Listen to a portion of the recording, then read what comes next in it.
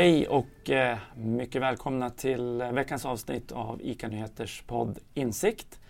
Som vanligt ska vi leverera de hetaste nyheterna i dagligvaruhandeln. Idag har jag med mig skribenterna Ellen Larsson, Susanne Berzelius och jag själv då, Thomas Åhlén. Vi har skrivit mycket om att Lidl och Willys har den bästa försäljningsutvecklingen i dagligvaruhandeln. Den här veckan så djupdyker vi i ICA Maxi. Susanne, du har ju följt ICA Maxi sedan de startade för 25 år sedan. Vad beror det på att de lyckas så bra just i år? Ja, just i år, det är väl så att de har tagit tillbaka lite av marken igen. Det är ju ett oerhört framgångsrikt och lyckosamt koncept, det måste man ju säga. Det verkar attrahera alla typer av konsumenter, men kanske framförallt barnfamiljer. Det är one-stop shopping, man får tag i allting, allt från Lucia-nattlinnet till lussekatten, för att prata aktuella saker. Och där någonstans finns ju deras styrka, plus naturligtvis tillgängligheten i form av oftast trafiknära lägen. Och just det här kombinationen och en skaplig prisbild får man säga, även om de nu har en tuff fight med Lidl och Willys. Men det verkar vara det som är framgången. Och när man då pratar om det här med priset och så kan man ju säga att ICA nu blickar framåt och kommer satsa ännu mer på vad de kallar för prisvärde. För du, Thomas, har ju i veckan besökt ICA-gruppens kapitalmarknadsdag. Och visst snackade man om just de här bitarna? Jo, det gjorde man ju. Pris var ju verkligen i fokus och Anders Svensson som är vd för ICA Sverige sa ju att det är inte sagt att det är lägst eller om han möjligen sa bäst pris som avgör, utan just det här med prisvärde.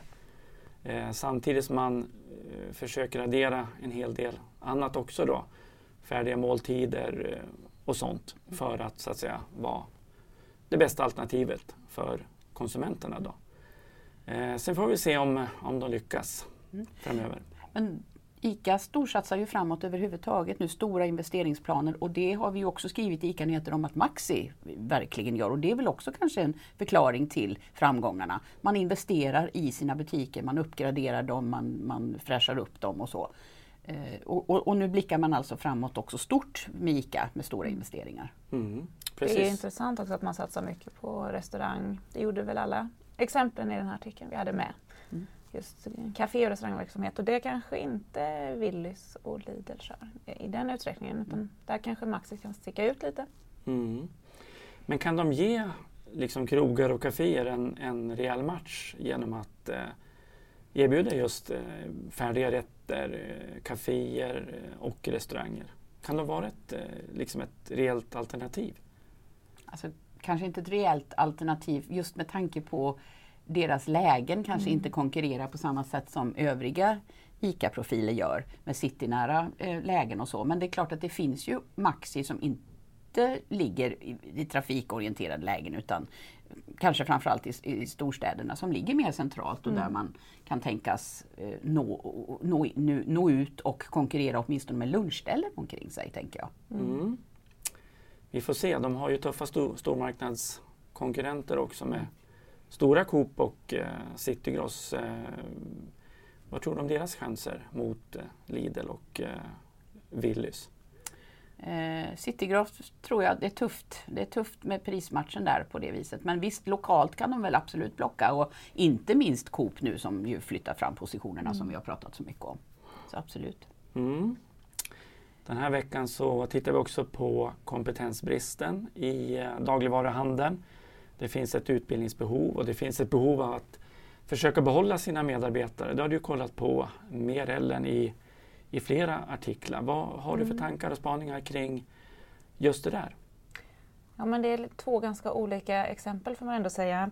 På det ena stället som är i Bollnäs och Avesta och de trakterna, där satsar man på befintliga medarbetare, och det ska vara en möjlighet att ta ett kliv i karriären på olika sätt genom att träffa andra medarbetare i andra butiker och lära av hur andra gör, och också ge konstruktiv kritik kring saker som de skulle kunna göra bättre och så. Och det är den här akademin som de kallar det. Det är första året nu, och nästa år så ska de här första årskullen då vara faddrar till nästa kull.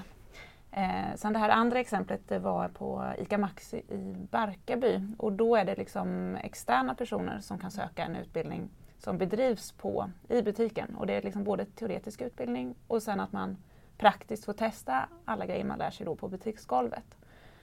Så där är det en annan, mer kanske då direkt att säkra framtidens rekryteringsbehov genom att faktiskt ta in folk utifrån. Det är ju ett stort problem. Det är en stor utmaning ska man väl säga för dagligvarubranschen. Det har vi skrivit mycket om under åren. Vi har gjort egna undersökningar senast i augusti som visar att det finns ett ständigt behov av inte minst de här nischutbildade till specialfunktioner i butiken. Och med den här växande då färdigmatsområdet, segmentet, så behöver man ju kockar och kallskänkor och sådär och specialister. Och de finns inte och finns de så är det nästan huggsex om dem, inte minst i storstäderna. Så man förstår ju att butikerna till slut, man försöker hitta egna lösningar. Och sen handlar det också väldigt mycket om att behålla dem man har. Man konkurrerar ju med grannen och med, inte minst i storstäderna. Där stannar man inte på jobben så länge som man gör kanske på andra delar. Men tror ni att de kommer att lyckas med sina föresatser? Men alltså visst, man tänker att utbildning är ju alltid bra. Utbildning, det är ju någonting för varje person att växa i, att skriva ner i sin CV, att få med sig det. Nog tror jag att det är bra att testa det. Att det kan ju inte vara fel att ge medarbetare möjligheter att vidareutvecklas. Och det var just den här där i Avesta, en av medarbetarna där, hon tog upp exempel på att är man ansvarig för en specifik avdelning så kanske man är ensamt ansvarig för den. Att då få liksom ett tillfälle att träffa andra i andra butiker som har en liknande roll är ju en jättestor utvecklingsmöjlighet för henne. Liksom. Så att det kan ju ha en sån effekt också. Att man blir mindre ensam i jobbet och lär sig mycket. Dela med sig. Ja, och dela med sig. Av sin vardag och sina tips och vad det nu är. Och så får vi tipsa tittarna och lyssnarna på filmen från Barkarby också. Ja, just det. Du har gjort då. Och den finns förstås i ICA Nyheters app. Apropå digitalt och online så växer e-handeln oerhört snabbt i procent. Många kedjor och butiker och kedjor som Willys och Coop har hämtskåp. City Gross börjar titta på trafiknära lägen, eller kommer de att lyckas med det?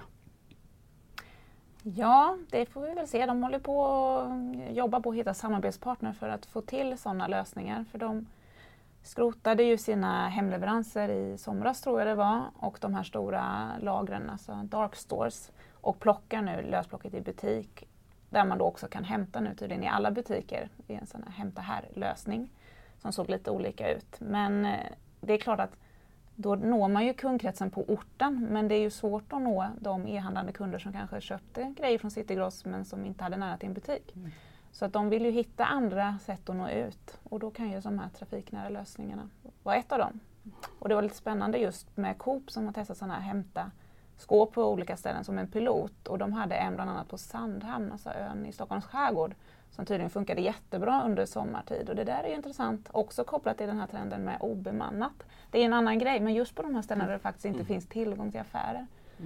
Måste ju ha en stor andra potential. kommer att haka på City Gross tankar?